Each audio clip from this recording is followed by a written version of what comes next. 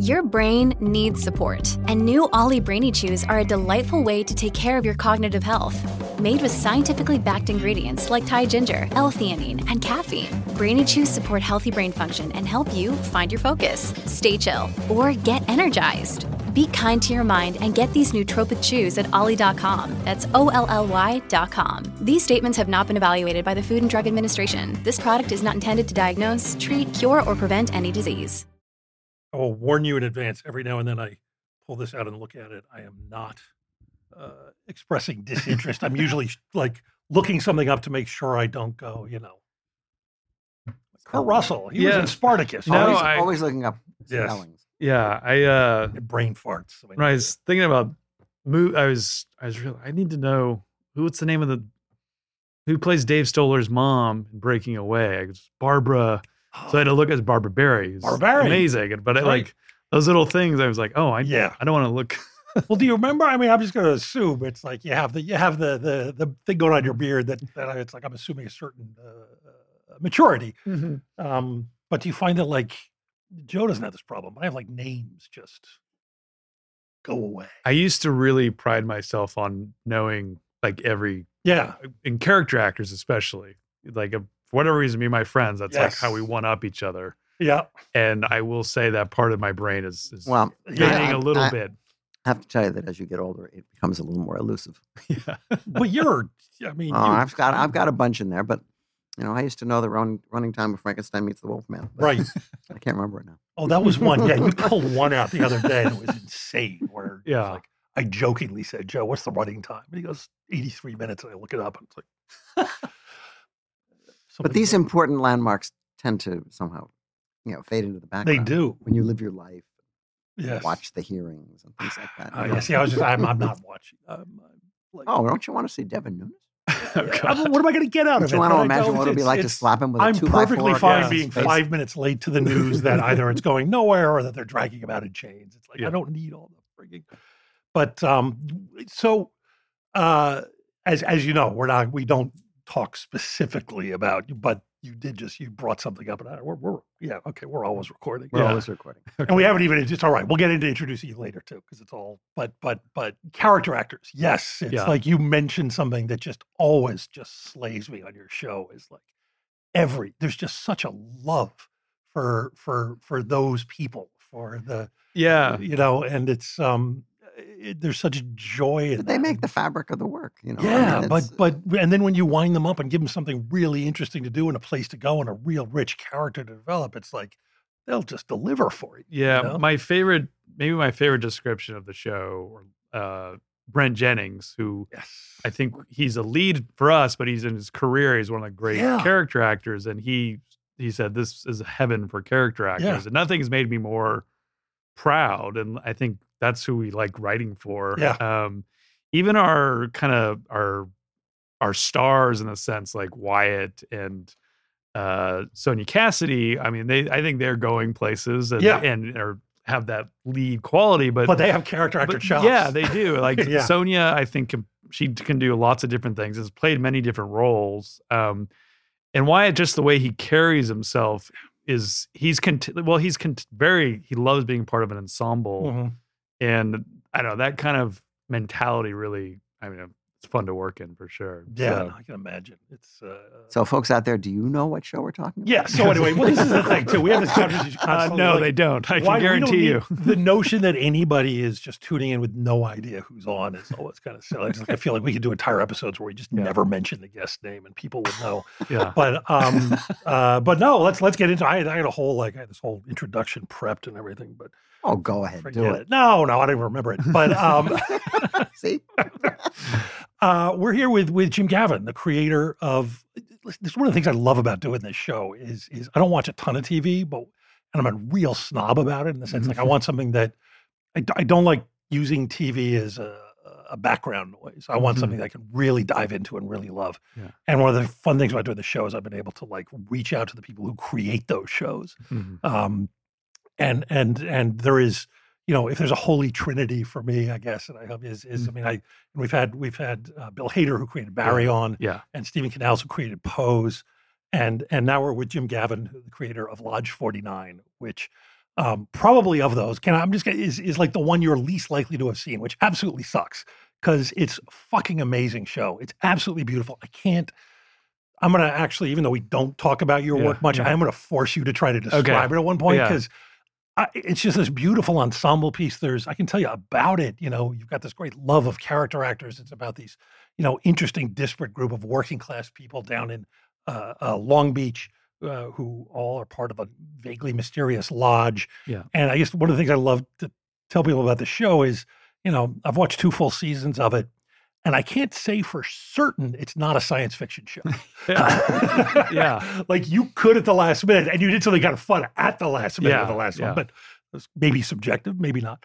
But you could pull aliens out of the first episode of season 3. And I'd be like, yeah, sure. That makes sense. Yeah. No, I mean, our show is essentially about a secret society and secret knowledge, and I think that's where it actually exists in the culture itself. Like it's just an unknown thing, hiding in plain sight. Which I have a perverse part of me that enjoys that. Sure. And many of the things I love, of the movies I love, shows, are things that I feel like I discovered them, that they were overlooked at the time. And I would say we are in that category, and we're weirdly proud of it. At least I am. I'm very new to TV and all this. I write fiction. And I was just saying to Don in here, it's hilarious. I remember the first time I sort of looked you up, and I got to say, as somebody who has worked for many decades, and there's something really joyful about pulling somebody up on IMDb and seeing basically like one credit, and it's one of the greatest fucking TV shows ever. If this is it, I will die happy. It's hard for me to put into words how the number of just lucky breaks. I'm deeply aware of how just being able to make this. We're in a phase right now where we got canceled. Everyone's bummed. But this show, that it got made at all, is a miracle to me. And, Wyatt Russell, who's on the show, he when he first read the script, he loved it so much. And partly because he told everyone, he's like, no one's ever going to make this. Like, who would make it? But we did. So I guess the best way to describe the show is just it's set in Long Beach, California, a place I know very well. I grew up in Southern California, and a young man at loose ends who's lost much in his life. Fate brings him to the door of this kind of dusty old lodge, like a Mason-like lodge that has its own history and mythology. And he knocks on a door. An older man, played by Brent Jennings, opens it, and he enters this kind of castle, this place. And it's set in a contemporary time, but we think of it as a modern fable. Ernie, played by Brent Jennings, by day he sells toilets. He's a plumbing salesman. A job you did for a while. I've had. But at night he goes to this place, and he is a luminous knight. He wears a sash and a hat, and there's just a feeling of grandeur, a lost sense of grandeur that these characters who their lives are at loose ends can go to this place and feel something different, feel a refuge. But then there's this larger story that is a mystery tale that, I think we've been cut off. We knew where we were going, but I think for us, the show is about the characters, and I can at least feel good that I think the emotional stories that we wanted to tell in season 1 and 2, we looked at it as like 2 long movies, and I think we completed those. But for me, it's we wanted to make something that a world you wanted to hang out again, and something you wanted to watch again. Yeah. Anything I love, that's the thing. I'm sure I know you guys talk about that all the time.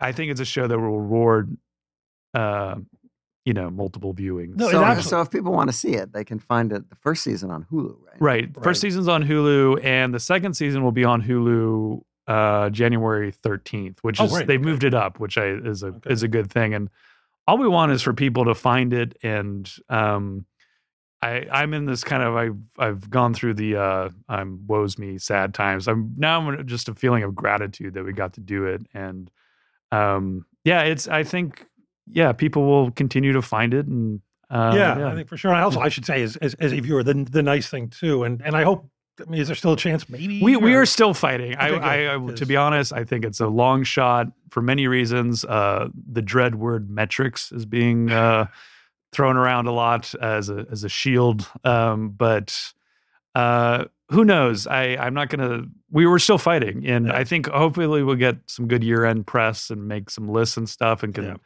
But it's been tough. I think the problem with a lot of stuff now too is people, and it makes sense with a show like yours. You wouldn't watch it when it's on. You might be compelled to sort of stockpile them and binge them, which is great for you, meaning the viewer, but terrible for you, the creators of the show. It is, and we were on AMC that commercials and live viewing and all that. And I'm, like anyone else, I probably takes me a year to catch up, 2 years really, so it's just the way it is now. I hope it does come back, but I should really emphasize to people, if it does not, or even if you want to do this before, maybe it does, you're not left hanging.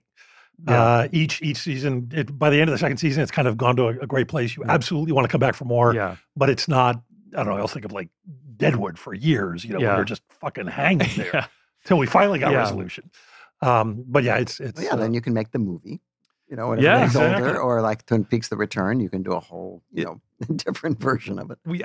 Honestly, everybody's older. And we've been talking about that, and Paul Giamatti is on the show, and one of the producers, he thinks the best version, or he did something in Omaha with Alexander Payne where he's I forget what it was about. It was a fundraiser for something, but he was on stage talking, and he Alexander Payne brought up Lodge 49, and to Paul's great delight, like the crowd kind of lit up, and we're like, dinner theater in Omaha. That's how we're gonna finish the story. So who knows? Maybe an audiobook. I don't know. But like we're still fighting. I think, we have our sets, and that'll be the final thing. So we have those for the moment. So we'll see.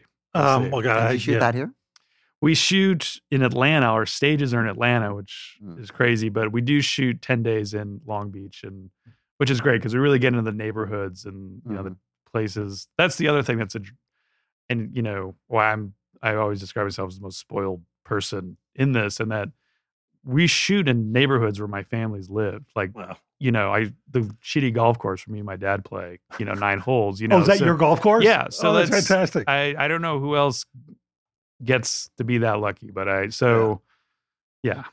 I just, it definitely was like a magic thing. That is, it's a magical show. It's funny. It's also, and let's segue into where we're here. I mean, they do a thing in one of the episodes in the second season where one character has gone into a local bookie and pawn shop, and he's dropped a $5,000 bet, which he cannot possibly meet. It will destroy him because all these people are broke. And it's one of the things I love about the show is they're always talking about their bills like human beings. And, the entire second season is why we're also trying to figure out how to pay off his hospital bills from an accident he had in the first season. But guy goes in and he drops $5,000 kind of on a feeling. And we're conditioned. We know where this is going to go until his best friend comes in, and this act of, in his mind, great sacrifice, pawns his father's watch to pay off the guy's $5,000 bet so that he won't be on the hook for the $5,000 that he's certainly going to lose. So in other words, guy lays down $5,000. His best friend comes in, gets him off the hook for the $5,000 bet. We know where this is going to go. It only ever goes one place, and it does go there. But what's amazing, and it kind of segues into that segues into it doesn't go emotionally where you think it's going to go at all. By the end of the scene with these two characters talking, I just know my wife and I were just reduced to absolute tears. It was just one of those beautiful, and it wasn't just about they're talking about his father, but it was also about friendship, and it's a beautifully powerful emotional show. And when we were having a little back and forth about coming on, you said you want to tell them what you want to talk about, because I have no idea where this came from, but I was just thinking, and my idea just was what movies have made me cry, and specifically what scenes in those movies that make me cry, and I have no preconceived thoughts, but I'm curious to throw them out there. That's why, I'm sure a lot of it has to do with what I'm going on in my life, but what about it, and why do I remember them so clearly? And they're all fit into that category of movies I've watched a lot, and sometimes I've watched them and I didn't feel it, and then later I actually see what's happening now, and it crushes me. And I don't know. That's why I fell in love with movies as those feelings. Like, this is going to sound a bit rich, but I remember I wrote little, letters to our cast before we started. And I was like, my only goal as a writer is to make people laugh and cry.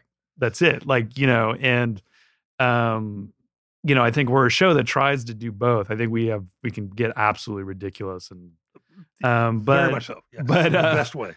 But I think we have the type of cast that when it's time to punch somebody in the gut, we can do it. And, we just want those to feel earned. And I think, and the movies I've been thinking of, all those moments, they're not it's not where strings are playing. Well, actually, one is, and I feel guilty about it. But like, they're almost offhand moments that I think suddenly arrested me in some way at some point. So that was my idea, and I also just thought I'd get the ball. Yeah, no, it's great. It's great. Give us one. Okay.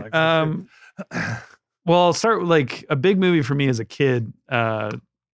One my dad sat me down and said, you need to watch this when I was probably like 9 or 10, was Breaking Away. Peter Yates's, Counties versus College Kids in Bloomington. Which also one of there aren't a lot of movies that actually acknowledge class difference. Yeah. I think. And as a kid, when I watched it, I just loved this Dave Stoller's obsessed with bike racing, and he wins this big race at the end and beats the college kids. And I just, on some visceral level, I love that. And so I'd watch it for the race. And then, years pass. And when I watched it as an adult and maybe at some point where I was actually trying to write stories and stuff, I mean, the win at the end is great. And it's a great moment. But there's a moment that just absolutely killed me in the midst of Dave. He's kind of at a down point. His mother, is very, this family that's probably she's never left Indiana, she's trying to cheer him up, and she says, have I ever shown you this? And she reaches into her purse and she pulls out a passport. And she says, well, I got this. And sometimes at the supermarket, when they ask for ID, I like to show them this. And it's just this thing of like, she's someone who's never been anywhere and may never go anywhere, but she went and got this passport.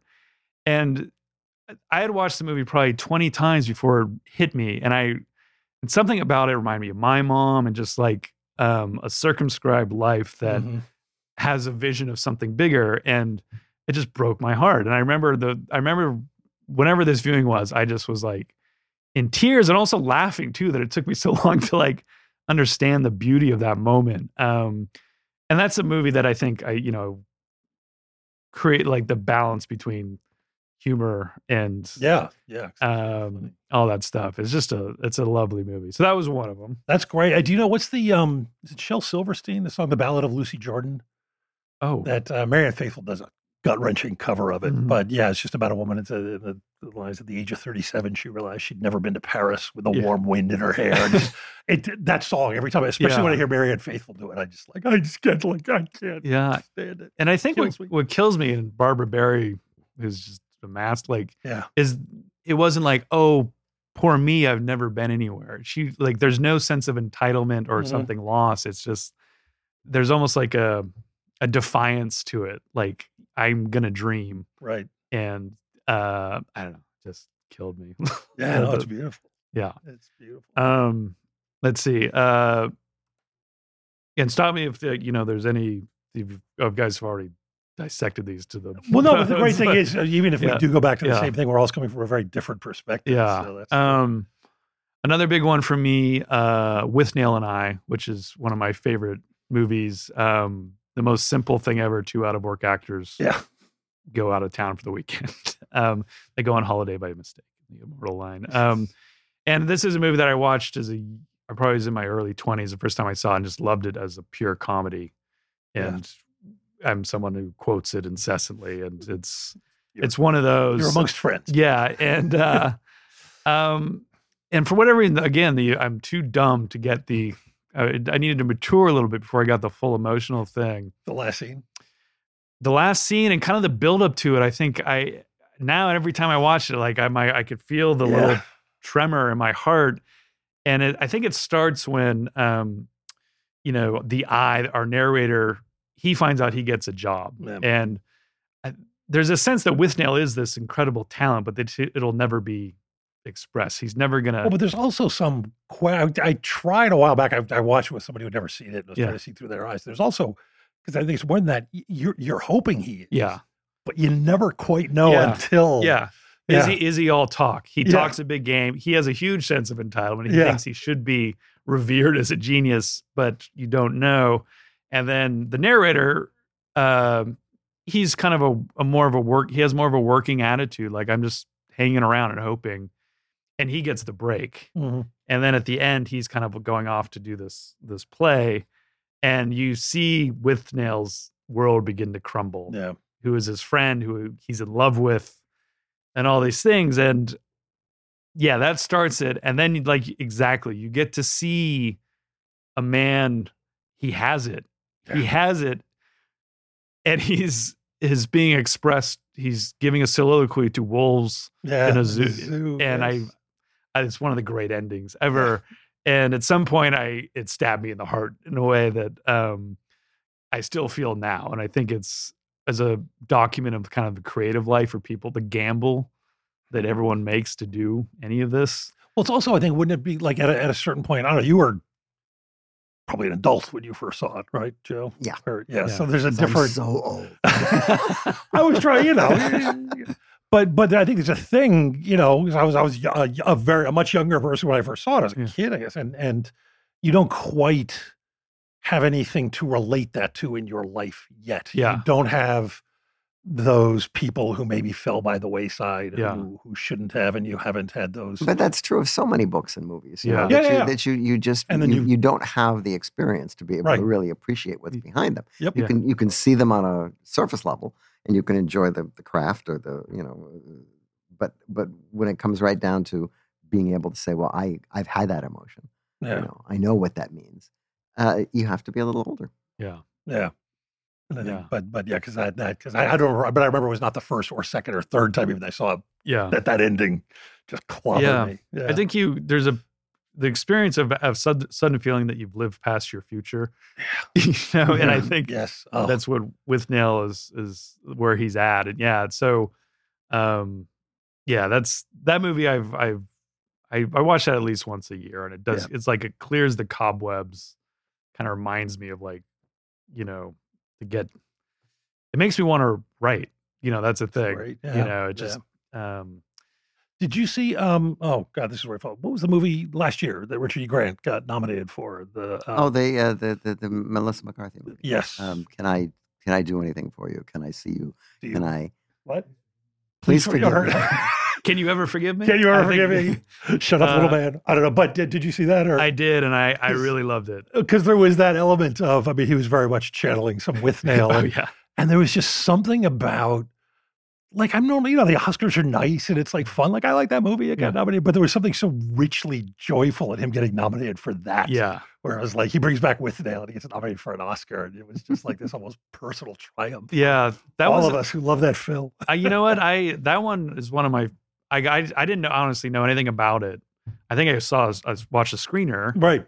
And I was like, oh, this is fucking great. And it's one of the rare movies where the depiction of a writer's life actually feels dead on. Yes. And Richard E. Grant. I didn't even know he was in it. I was just thrilled when he walked on. So, yeah. Can You Ever Forgive Me? Is the film terrible of it? This is what we were talking about. You can't remember.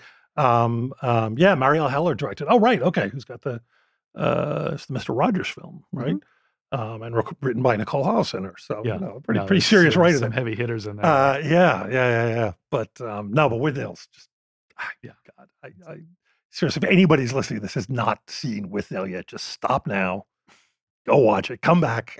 Yeah, I think I remember I was at a party in San Francisco, and people were talking about movies, and someone I never saw again said, "Have you seen Withnail?" And I was like, "What?" I had no idea what it was. Wow. I saw it at the video store a couple days later and started there. Those are the days. Yeah. And exactly for our younger listeners. And then the guy who's our music supervisor on Lodge 49 is an old friend, Tom Patterson. He's from London, and when we kind of, it was one of our bonding things, because he's one of those people who's obsessed with it. So so good. It's a rich vein there. Yeah. Yeah. Yeah, I guess I should also, I'm a sap. I'm a sucker, so it doesn't take too much for me. I did bring a list. I have a thing. Is this a normal, like, I am too, it fundamentally, but if it's before 1 o'clock in the afternoon, I'm the worst sap alive. Like I will burst into tears at the Powerpuff Girls movie if it plays something the right way, and it's like Boy, you are 10 o'clock in the morning or something. It's insane. There's somehow as the day goes on, I put on my armor and become more cynical. But, I don't know. Just why they invented drinking. Yeah. I think it is like that kind of maturing. I would say, like, as a reader and watcher of movies, I think in my 20s, and someone who was imagining themselves as a writer, but clearly was not yet. I was way more intellectual in a certain way. Like I wanted the big challenge, the big books, the European movies and all, all that stuff. And I think I don't know when it happened. I think, around the time I was like 28, 29, my mom died, and, something just kind of shifts. Mm-hmm. And as a writer, I was less interested in showing people what was in my brain than, what was in my heart, to be rich. Absolutely. But and I think that's also maybe a lot of the points where these scenes are getting to me is probably after that, where I was like, the experience of a loss or something was just more real. That's not the case for all these. What's the Godard film with Sam Fuller where he... Pierre LeFou. Yeah, where they ask him, like, what's the most important thing in cinema? It's Sam Fuller stay there. He's got the cigar. In a word, emotion. One word, emotion. Exactly. Okay, so also on this list, okay, we'll go to Europe. Knights of Cabiria. Okay. Fellini, which I would say of this little list, I've probably seen the least amount of times. And I would say that my overall experience of the movie was not like La Dolce Vita is one of my favorite movies. That's one I've watched over and over. This one is a tougher watch, I think. It's about a prostitute living outside of Rome who her life is just shit. She's constantly getting fucked with and betrayed, and it's done with a kind of a lighter touch in a lot of places. But you're just following her. I think the first time I watched it, I fell asleep. Like it's a boring. I can say that about many European. Like they're great but boring in some ways. I want to see that on a poster. Great but boring. But I know it has for me like one of the most arresting endings ever, which is you just follow this character to the one last final betrayal. And she's walking, and Fellini just does this. He's like pulling her for a long time close up as she's kind of walking away from her latest disaster alone. Mm-hmm. And there's just something she does with her face that is so human and triumphant that even like as someone who is kind of grinding my way through this film, I lost it. Yeah. And I don't know. It's one of the most human, defiant, irrational things, and it's just this actress who I can't remember her name. Messina, his wife. Is for the ages, and then so this one's a little different. I don't know why exactly. It was just a particular. I think this was more about performance and the cinematic quality of it that was just so beautiful that it brought me to tears. And I think. La Dolce Vita is a little cooler throughout. Well, because they're all kind of burned out and above it all. Yeah. So this was more just that like gut punch. I remember having kind of the same, didn't they got restored about 10, 15 years ago? And I think a number of them have been restored. Because I remember seeing it actually like in a theater. It was the first time I had seen it. There was a big to-do about that. But but she's incredible. Yeah. She's incredible. So that's my, let's see. We have one other European one, but here's one, Empire of the Sun. Okay. Which I love Spielberg. This might be my favorite one of his. I think the movie that would, in many ways, you would say, if you didn't know any better, maybe he didn't direct it, because I don't know, it's something, it has the fewest of his moves that, But it's a J.G. Ballard novel, script by Tom Stoppard, a young kid in essentially I guess POW camp in China in World War II. It's based on J.G. Ballard's childhood in many ways.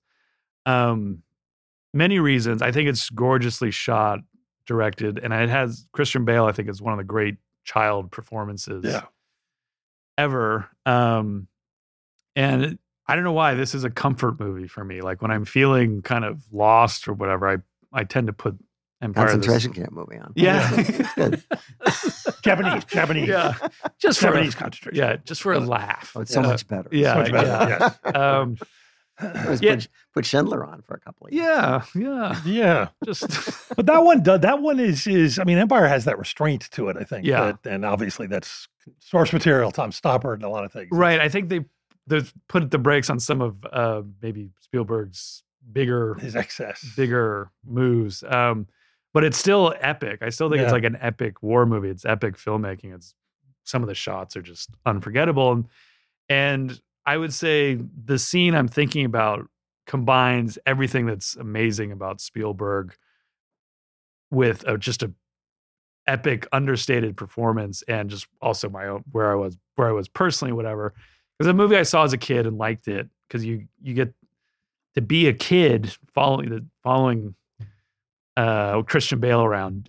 Jim is his name, but I think Robert Louis Stevenson said something like every kid's greatest wish is to be in mortal danger or something. So whenever as a kid you watch it, you get to feel that, and as an adult watching it, especially like again at a period in time after maybe my mom died or whatever. So I watched it. There's a moment Jim's been in this camp for over a long time, 6 months.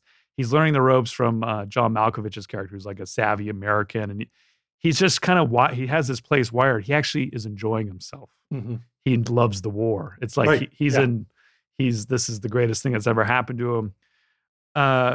The key though is that he was separated from his parents about a year before. They had in a crazy moment, they just got separated, and they went one way. He has no idea where they are, so he's been on his own as a 12-year-old.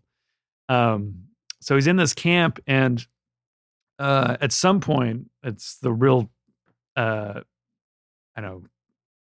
swell in the movie where the American fighters are kind of, the camp is next to a Japanese airstrip base, and they're attacking it.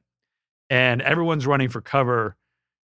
Jim runs up to the roof because he's obsessed with airplanes, and he knows the shape and silhouette of all the planes, and he's like, it's the thing he wants to see most in the world. And so he runs up on the roof, and he's looking at, and it's just this unbelievable, gorgeous shot of this in slow motion of P-51 going low just at the height of the roofs. And he's there, and the doctor of the camp who sees him up there and runs up to like rescue him. And it's this gorgeous shot, and you can just feel the emotion of this thing he loves passing through his life, and he can actually feel the heat of the plane as it goes past, and so everything combines in this thing, and then it quiets, and the I don't forget what the doctor says. He's like grabs him. He's like, "What are you doing?" And Jim's just screaming, "P-51 Cadillac of the sky," and the doctor's shaking him. It's like, I think he says like, you can't care so much. Try not to care so much. And she gets quiet for a moment. And then Jim says, I don't remember what my parents look like. And it's just, it's so fucking earned. Yeah. And I don't know, Christian Bale, I don't know how they got him to do it, or he always had it. But it's one of those things where I think when I say have a comfort movie, I think I'm almost looking for a catharsis. I need to like build up to that, to release whatever shit is going on in my head. And so that's a big one. That's a weird one because my whole family, I remember watching that one together, and we all loved it. And then I've watched it different stages of my life. And I think it's as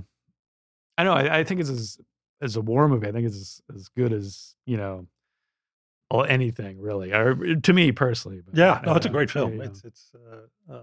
Yeah. And it doesn't.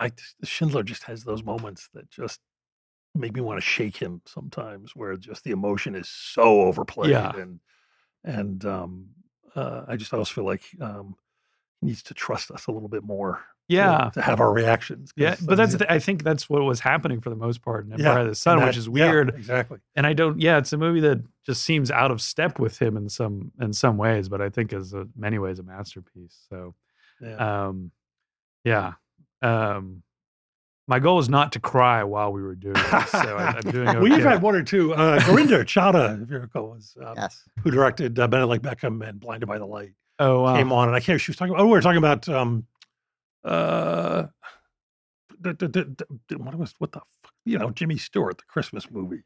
Oh, It's a Wonderful Life. It's a Wonderful Life. Yeah. You know that one. Yeah. And she just got into it, and actually we were both crying by the time she was done. Yeah. But, Well, feel free to. Don't worry, you won't be the first. Yeah, feel free to jump in here.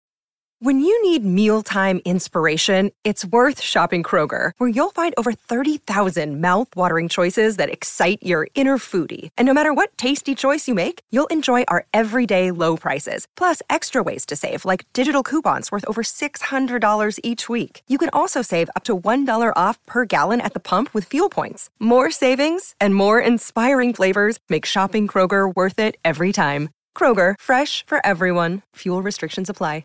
Okay, I'll do one I'm ashamed of. Oh, good. Yes. Fantastic. Because it's a terrible, excellent, ridiculous. It's a guilty pleasure. Yeah. Rudy. Okay. Fucking People Rudy. love Rudy. It's the music. Is it the music? It's got a great score. It is. And I think it's just the end. It's the end when he gets on the field and everyone cheers for him. And it's the most obvious thing. I think I saw it. The whole movie's going there. And it just, I saw it, I think, like at the end of in a high school. And I remember watching it alone and just like, I was not given to that type of emotion generally, that stage. And I don't know why. And then I made my family watch it. They all cried, it was so, so that's why I'm not going to analyze this one as much. Yeah, it's just sometimes the mechanism is just doing its job, you know, and then it works. And it's underdog, the whole deal. It's all there. It's all there on the surface, and it worked. Just a deeper one as far as sports for me. Hoop Dreams documentary. Oh, sure, yeah. Well, that's and specifically, this one was more personal. All I cared about as a kid was basketball. That's all I wanted to do. My dream was to play college basketball. And at some point around age 16, I realized that was not going to happen. But I was a serious. All right, you wrote one of your stories. Yeah. By the way, I didn't even mention. Jim has a book of short story collection called Middlemen. Yeah. Which is wonderful. The first story in that is about a high school player who faces reality. That his dreams are not going to come true. And so I was a senior in high school when it came out. This is the first movie I ever went by myself to see, which is now something I've always loved to do since. Right. But I remember I was working at I had quit basketball. I was working at a gas station, and I got off a shift, and I went, and it was in an empty theater somewhere in Fullerton. And these kids were living a way different life than I lived. But they saw the world exactly as I saw it. Mm. Their dreams, they were only a couple years older than me. And I was such a reflection of everything I cared about. And it's a brilliant documentary. I think the moment that got me was one of the guys they document who he played at this really good Catholic high school where Isaiah Thomas had played. And when you meet him as a freshman, Isaiah Thomas shows up and says hi to the kids, and you just see the look on his face of like his idol. And then 4 years later, he's so much more like, he's had injuries. He's still getting a college scholarship, but like he just doesn't care as much anymore. And he knows, and and they do a flashback, a callback to it, and you see the look, seeing his hero, and then you hear his voice saying like, because he grew up in kind of projects in Chicago, and he was this prodigy, and like what he says when he's a senior is like everyone says, hey man, don't forget about me when you make it, and in this moment he has like at 18 has the wisdom to say like, but now I feel like if I don't make it, are you going to forget about me? You know what I mean? And he just the like level of like wisdom and everything. And so I was like 17 alone in this fucking movie theater weeping. Yeah, that's another one I've watched all the time. And it was a great bit of the way they put that moment together was gorgeous. But I think thinking about it now, really the intimacy somehow of being in the theater and how much more powerful that was, it's something that I don't know, just thinking about it now, just like movies are the thing. Yeah. It's a powerful film. Yeah. And I'm not, it's funny. I'm not a sports guy, but there are so many sports movies that I just love to death. I think my problem with sports generally is that there's almost never a good narrative. But in sports movies, you can have a great narrative. That would be a whole other show, I guess. Yes. It's also my fear is somebody wants to come in and talk about their favorite sports movies, and then we end up talking about sports for an hour. I just sit here. What else here? Let's see. Hit a lot of these. This is a movie I saw for the first time last year. Sonia Cassidy, who's on our show, recommended Ken Loach is Kez. Oh God, yeah. And huge area of ignorance. I had not seen any Ken Loach, which is a huge. This is the fun thing is you can still see these things. Yep. Even if you it's a lot easier now than it was when we were kids. So. Yeah, a simple boy and his hawk movie. Yeah. Yes. It has all, it's a document of poverty in many ways. It's a poor kid living in the north of England, has really nothing, and he finds and trains a kestrel. And there's just that is the scene. And I kind of knew where it was going to end. I knew the fucking bird was going to die, and I'm sorry, spoiler, but it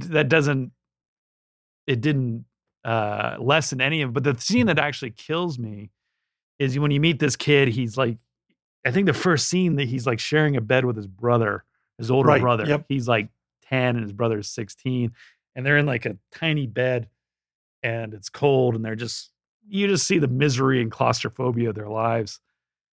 And then that's just repeated throughout is you see like how small his life is. And this bird gives him this other place to go. Yeah.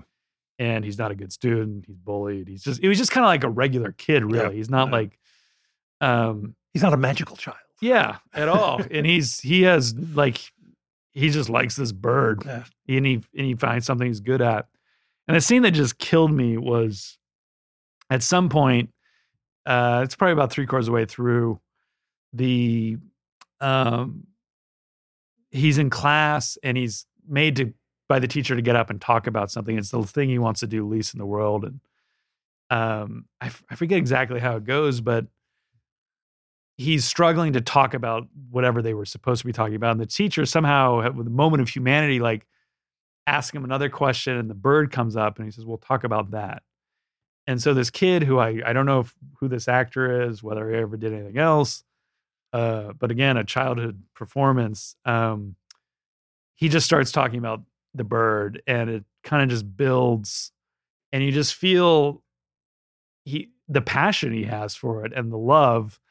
And it's what kills me is the moment where he's actually becoming himself.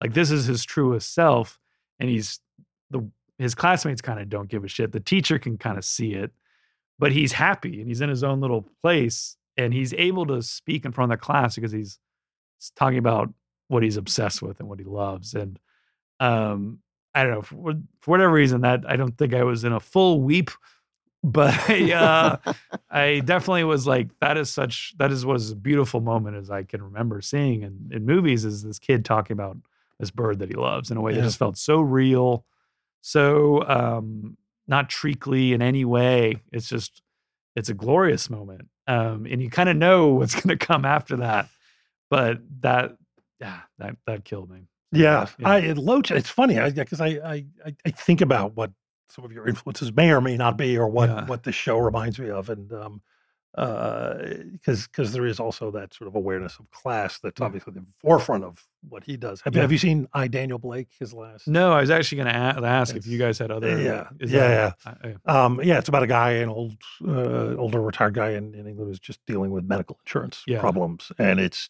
will just rip your heart out. It's so seemingly banal because it's just these people who are ordinary people who are very poor, and they have these problems. And this one guy has got a medical problem, got some money problems, and how quickly you get caught up in this world that you sort of reject out of hand. Is like, well, I don't want to be with these people. These people are miserable, you know.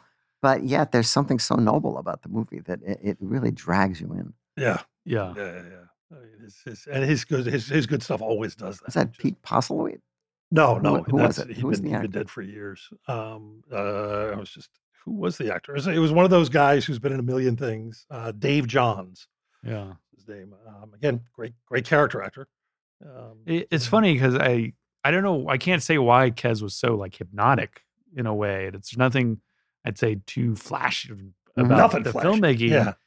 And he just knows what to put next to the next. I don't know, like it. Yeah, it really is. There's a humility to it that somehow, makes the world feel noble somehow in some way. That it's something else. No, he's great at that somehow. He's great at, and it's not to take away from someone like Fincher, who's this amazing technician and always the right shot, the right light, and but someone like Ken Loach clearly has mastered his own version of that. Yeah. It's just you don't notice because you say the films, so many of them, they feel like they're not fully scripted. That it's just the actors kind of rambling, and his camera sort of seems to have almost fallen where it is, but it works. It's the right shot, and Yeah, I mean, it was Jeremy Corbyn hired him to do his campaign ads when he was running last time, and they were very successful. Right, and I did see one of them, and they were amazing. They were very effective. Which makes you like, he should be getting more of those people to do that stuff. Yeah, that's an incredible film. Yeah, that's right. I don't know if there's any. Who would you say maybe is an American equivalent of Ken Loach? Is there anyone who? I don't know. He's kind of Cassavetes like. Yeah, there's kind of a Cassavetes thing. Some Little John Sayles. Yeah, that's maybe. What I was thinking. Yeah. He. I mean, he's usually dealing with a little more higher concept or narrative punch and stuff. Yeah. But I think what he cares about is very similar. Well, because he's a writer. But he makes Secret of Ronin-ish is a very Loach-like movie. Yes. While being a kind of magical fan. Yeah. If Ken Loach directed a fairy tale almost. Yeah. I also, by the way, we were talking about your show. It's one of the things I wanted to ask you about because it was such a lovely moment. I was like, did they ever use this phrase again? Or is it just on one? There's one episode where a character makes passing reference to her brain cloud. Do you want to talk about Joe versus the volcano for a minute? Or was that an overt, or was it just? Well, I will say that term came from Peter Ocko, who's our brilliant showrunner. Oh, so okay. I would say that it was him. That's because that's what Tom Hanks says in Joe versus the Volcano, which is a film that I'd never thought of in conjunction with Lodge until that, and I thought, there's actually a kind of. That's funny because I saw it when it came out, and it probably washed over me. I remember liking how strange it was, and. But I forget at what point in the writing or people talk, like a couple of people brought up Joe versus Volcano. So I went back and watched it and definitely appreciated how unusual it is. And as in, how did this get made? Yes, which is the ultimate quality, I think. Yeah. Well, actually, that's kind of, I hadn't even thought about that. Like at the moment, and I'm not a religious person and prone to this sort of thing, but the moment when he's on that raft, and it's just life is just couldn't, he's a sunken boat and everything's fucking horrible, and he's on a raft in the middle of the ocean at night with no food. That's Castaway. And no water. Yeah. and there's that giant moon appears, and here's a guy who he's seconds away from starvation and death and sharks. And he just bursts into tears and goes, "Thank you, God, for my life." I'm like, I lose it at that. It's such, it's so the right response. It's just, it's kind of, That I will say what I remembered about that from the first time I watched it was starting to understand the difference between like why the way that it looked and the way the camera moved was important, which is like 13, like it's just a movie. It's all one thing. And then you're like, I'm feeling this way. And this movie's, I'm remembering it because of the cinematic quality of it. So I do remember that. Like it always stayed with me visually in an important way. And I think, going back and seeing those types of things were like, oh, that's great. Yeah. Yeah. It's a little spotty, but I love that film. Yeah. Can I ask, like, who directed that actually? John Shanley. Oh, Shanley. Okay. The writer. One of the writers turned directors who decided he'd rather be a writer. Yeah, well, yeah. But considering what they put him through on that movie, I don't know. But also a writer turned director turned out to be really good at it. I think I would argue Blatty probably my favorite of those guys. Makes two perfect, incredibly directed, semi-perfect. But yeah. All right. Well, more of my weepies. Weepy fest. I just want to see Joe burst into tears. All right, here we go. Planes, Trains, and Automobiles. Again, a movie that I saw as a kid, enjoyed. Haha, it's great. I'm Steve Martin's using the F word. I'm totally in on. And then in my 20s, I saw it again, and like, I don't know. Is it John Hughes? I think it's my favorite John Hughes movie. I think it's not. I like a lot of his stuff, but like, there's no teenagers or kids. Right. It's an adult movie. Yeah, no, I tend to prefer the ones without the kids. And it's very simple. And the character who's been withholding a secret, and when it's revealed, for whatever reason, at some point, I don't know, it just gets to me. It's a movie I see all the time, and I think maybe it's just John Candy, I guess. Like what a gift he was, and that I don't know, he's just a ball of humanity. Like, I don't know. Like, there was always, even like on SCTV when he was playing just absolutely awful, irredeemable, like even Harry, the guy with a snake on his face, there was always this weird gleam of humanity, brokenness, and neediness. He'll always be Johnny LaRue. Johnny LaRue, but you can't help but feel for Johnny. You want him to get his crane. He was a really nice guy. Yeah, I never got to work with him, but I did meet him a couple times. Yeah, he was really a sweet guy. I don't know. It's just, I think something of Steve Martin, his iciness, and just when the ice breaks, it's all, pretty straight down the line. And that's, I need to go because I saw that at the age where, first of all, I was not a fan of the John Hughes teen comedies, and there was always this kind of resistance. I love Vacation, and I remember sitting through Planes, Trains, and going, okay, he's being really funny again. I'm loving this, and that ending. It was just, I was at that stage I think you were talking about earlier, although I took longer to get out of it, I think, where I was almost angry at the ending. I was like, oh, come on, you had to go to that place. And I want to go back to the film. I'm also half afraid to go back to it because I have a feeling it will like now shatter me. I don't know. Again, it's sappy as hell. Sure. And I don't know, maybe it's just our current, or the world we're living in now, where I think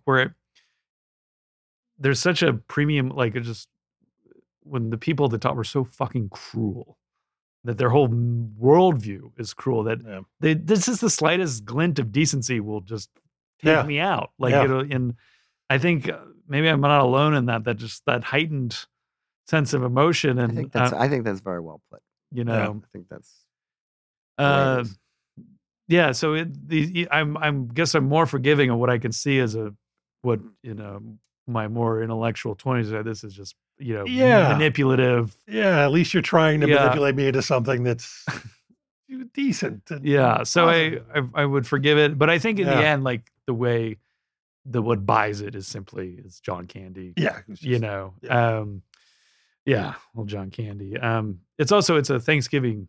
Are there any other Thanksgiving movies that surely the others? But that's a Christmas. I was thinking Remember the Night, but that's a Christmas movie.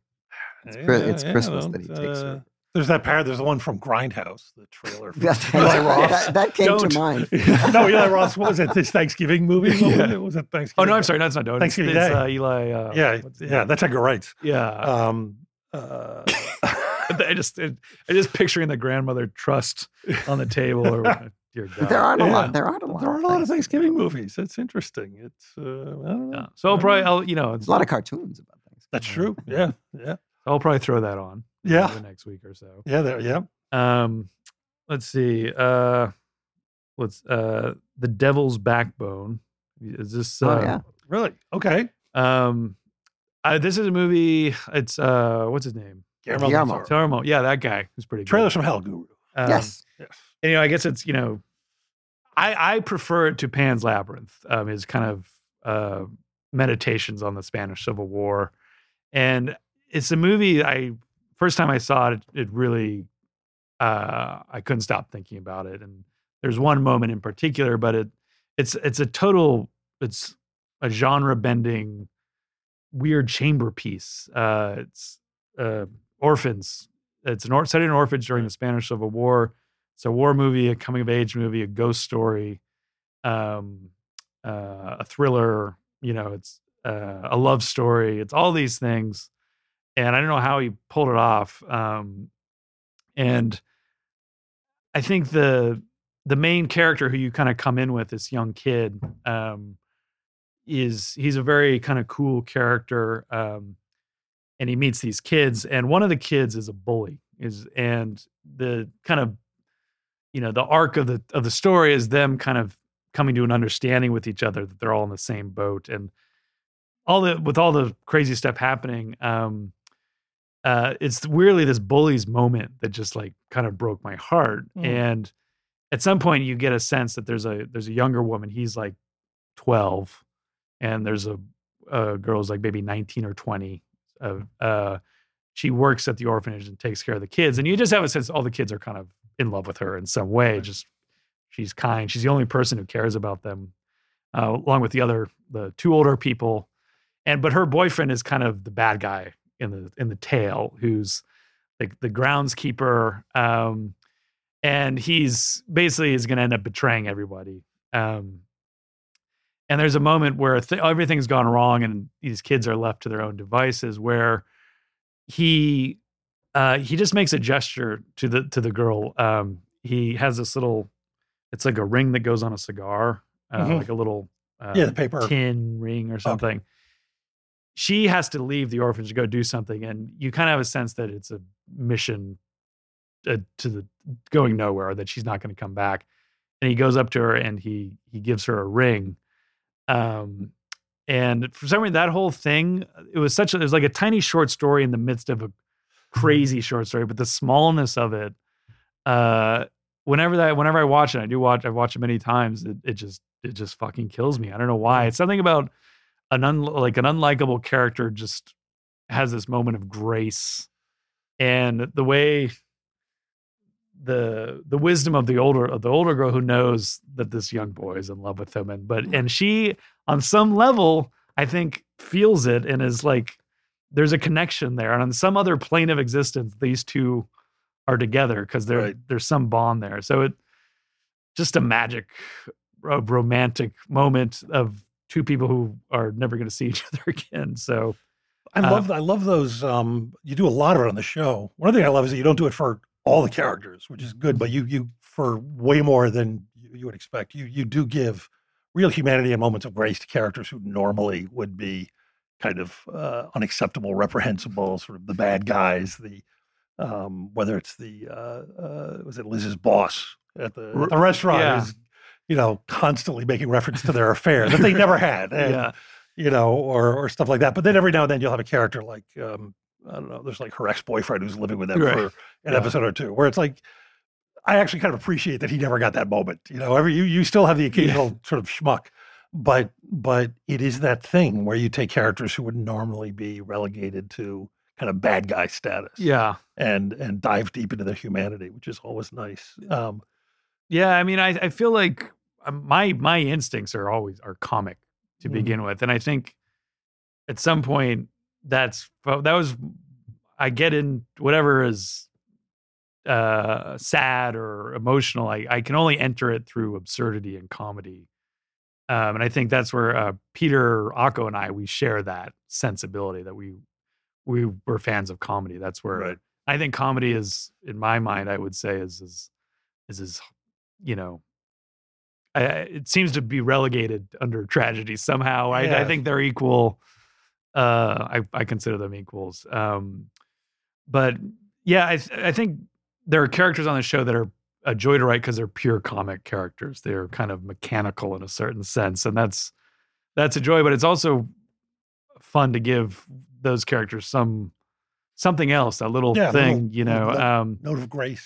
Daniel Sherman, who plays the character you're talking about, Jeremy, who's when we meet him, he's the manager of essentially like a Hooters-esque establishment, which I think it's the actor, because another actor, you would just feel the scumminess of it, but it's impossible with him. He's a man trying to make a living, and he's in a scummy environment, but his heart somehow is good, even though he some of the things he says, he's a little unaware of. But that's the fun stuff to write. No, it's lovely. Have you ever seen Joe? We never talked about the show. I don't think. I've been trying to find a trailer forever to do it on Trailers from Hell. Leolo. Have you seen Leolo, the French Canadian film? Director, he did one other film, I think, and then passed away. But it's this autobiographical movie about a kid growing up and wanting to be a writer. That I think you would love it. It has so many of those kind of elements of. Oh wow! It never quite launches into the magical, but at any moment, angels could come drag him away, and it flies off into sort of flights of fancy. He's convinced he's a French Canadian kid who's convinced he's Italian. And he has this whole, and you actually see this thing happen. He has this theory that there's some Italian guy, and you see this guy working in the tomato fields who's in love with this woman who's bending over picking tomatoes, and this old Italian guy is like whacking off into the weeds. And then those tomatoes, which have been besmirched with his seed, shall we say, go to Canada, where Leolo's mother trips and falls into them and is impregnated. And this is why he's convinced he's Italian. Is that, so he keeps running out going, Leolo, my name is Leolo. And they're like, you're not Italian. I will track that down. Yeah, no, it's a wonderful, weird tangent. I'm sorry. But carry on. I mean, I think I've hit the ones that were on my mind. I don't know if this sparked anything. Yeah, no, I mean, Joe, what's I'd love to, like, what kills you? What makes you bawl like a baby? Oh, I'm pretty. You easy? I'm pretty easy. I'm pretty easy. A really well done scene will make. Well, I'll feel a tear coming out of the side of my. A great performance, a great piece of music, a great. I just anything when it's done really well. Yeah. It's moving. It's just the quality, the fact that a quality like that can be attained, and sometimes it's just listening to music on headphones. I mean, you can it's one of our better emotions, and I think a lot of people aren't quite as connected to it as they might be. Yeah, it's funny. I was thinking of like ones that get me, and the two came to mind. I realized there's kind of a commonality to them. They're the scene in Tucker where Martin Landau's on the stand, and he's been revealed to be this con man and everything, but he really believed in Tucker, and the lawyer is coming at him, and he's like, "Do you think there's one man in this courtroom who would believe a word you'd say?" And Martin Landau goes, "Yes, one." And he's looking at Jeff Bridges, and it's like, "Oh God," it kills me. And then the scene in Breaker Morant where the two guys, Brian Brown and God damn it, the Equalizer. Ed Woodward. Ed Woodward are walking off to be executed. and Ed Woodward has that great line at the end: "Shoot straight, you bastards, and don't make a mess of it." Which, like, if I'm ever in that situation, I'm going to call on that one. But they walk off to be shot. These two Australian soldiers, these man's men, and they're going off, and it's like it's all over. And there's just this little, and he doesn't zoom in on it or anything, and it's like it feels like something just the actors did. And the two guys just reach out and hold hands as they go off to die. And it's just like, oh, Jesus Christ. Yeah. It's just such a human moment. But both of those are about kind of human connection and acknowledging it in the face of. One of the great scenes like that is the end of Paths of Glory. Oh. Where, you've watched this entire picture. Yeah. And you've seen these guys, executed for nothing. And then at the end of the movie, you think it's over. And Kirk Douglas has to go back and tell the men that they're going to go back out to the fields. And this woman comes out to sing. She's a French woman and a German woman. Yeah. And German, yes. And she starts to sing, and the guys are all hooting, and they're drunk, and they're and then the purity of her voice, they start to stop, and they start to calm down, and they start to look at her, and then they start to cry. Yeah. And it's like you just can't watch the scene without crying. Yeah. And it's a culmination of everything else that's happened in the movie, which is a great movie. But a friend of mine who saw it said, well, the reason he put all those end credits on the end where it identifies the actors is so people can wipe their eyes and they can leave the theater like they're crying. That old softy. Yeah, that old softy. Stanley Kubrick. Yeah, how many Kubrick films do you need that? The one, I think music is the thing, Casablanca. I mean, I love Marseille. Yeah. I remember the day when Trump got elected, I put on Casablanca. Yeah. Because I wanted to hear them sing that. Yes. Put on Schindler's List. Jesus. Yeah, that's an amazing. Oh my God, just the shots of the young girls singing with the tears streaming. Well, we see it from this remove, but can you imagine how powerful that was? Oh yeah, no, absolutely. Yeah. Oh, I said something. I read this recently about that. A lot of the people who were actors were actual refugees. Yes. Yeah. Oh, right. Sure. Refugees. Yeah. Yep. And what you're feeling there was all there. Like it was real. Like I guess the what watch couple, aren't they? Yeah. I think it's one of those things that that what they always talk about Casablanca is that all the things that went right to make this thing happen, and that was one of them, Yeah. That's the quintessential everything that's wrong with Hollywood movie you can point to. Like, they should not have made movies like this. And isn't that the one where it works? A number of years ago, they took the title off and changed it. And they went out of the handed script. around the script to people in Hollywood, and they all rejected it. Oh, really? Yeah, there were like two people who knew what it was, but pretty much everyone else rejected. There were a ton of notes. Yeah, there was a great. Did Spy do that? It was a while back. There was a great article about the responses they got. Oh yeah, and the notes and metrics.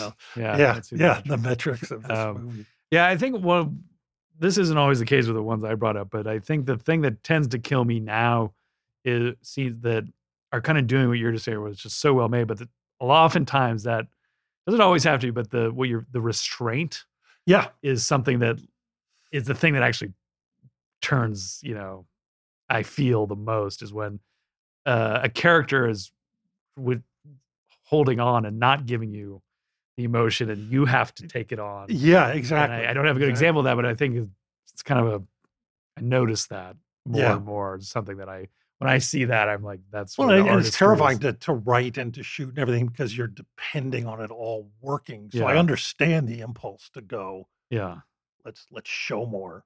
Yeah, it's a safe way to play the scene. But when those scenes work and you're just looking at the face of some character who's not reacting to something, that's heartbreaking. I will say just personally, just to bring it back to Lodge 49, I think, we've had, in our absurd universe, we do have these moments where as someone who is so new to this, where I just felt like, how have I ended up here? I get to be in this room watching these actors do this thing. There's a scene at the end of season 1 with Dud and Liz, Wyatt and Sonia that was just being there, like in the rehearsal. You're like, here we go. And the one, there were a couple this year, but the scene you brought up at the beginning with Ernie and Dud. Yeah. I remember when we rehearsed it. You could hear like in the darkness and the shadows, people sniffling and crying off of the first rehearsal. Yep. And again, that's just the actors. They showed up ready for it, and I think those two guys in that moment, I think that's where the kind of the restraint of Brent Jennings and Wyatt is what I think killed everybody. Well, also the fact, especially Wyatt, who's such a wacky character. I'm almost reminded of like Zonker Harris from Doonesbury. When you've got someone who's had so many light moments and so much stuff kind of zeroing in like that, it makes it more powerful. Yeah. Fun stuff. So I guess I've just been in an emotional state lately, guys. And that's understandable. I had to come in and Well, thank you for sharing it with us. It's some wonderful films, and this hopefully by the time this drops, this solution, season 3 will be underway.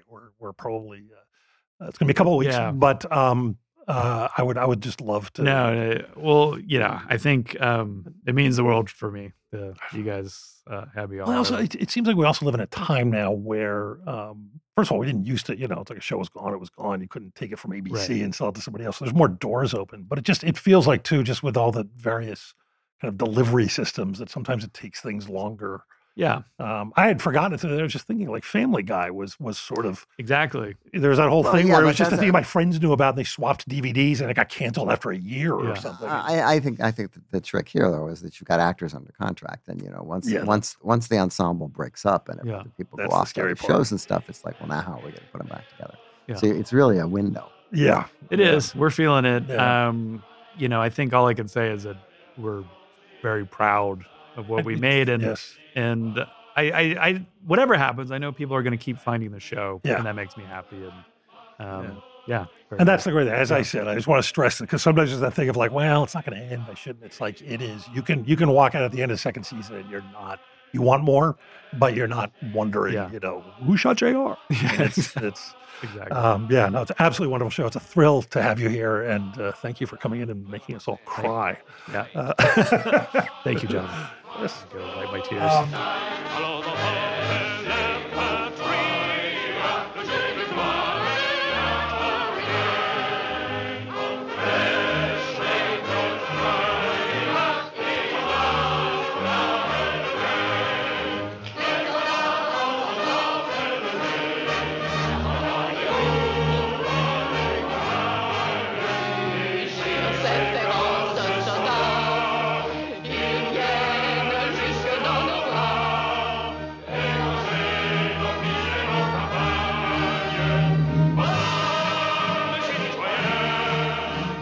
Our show was recorded in beautiful downtown Burbank.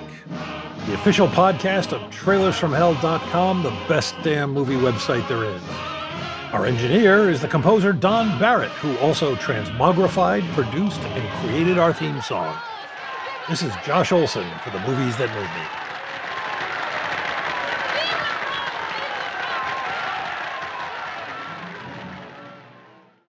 Want to learn how you can make smarter decisions with your money? Well, I've got the podcast for you. I'm Sean Piles, and I host NerdWallet's Smart Money Podcast. Our show features our team of nerds, personal finance experts in credit cards, banking, investing, and more. And they'll help you make the most of your money while cutting through the clutter and misinformation in today's world of personal finance. You'll get clarity on strategies to help you build your wealth, invest wisely, shop for financial products, and plan for major life events. Listen to NerdWallet's Smart Money Podcast wherever you get your podcasts.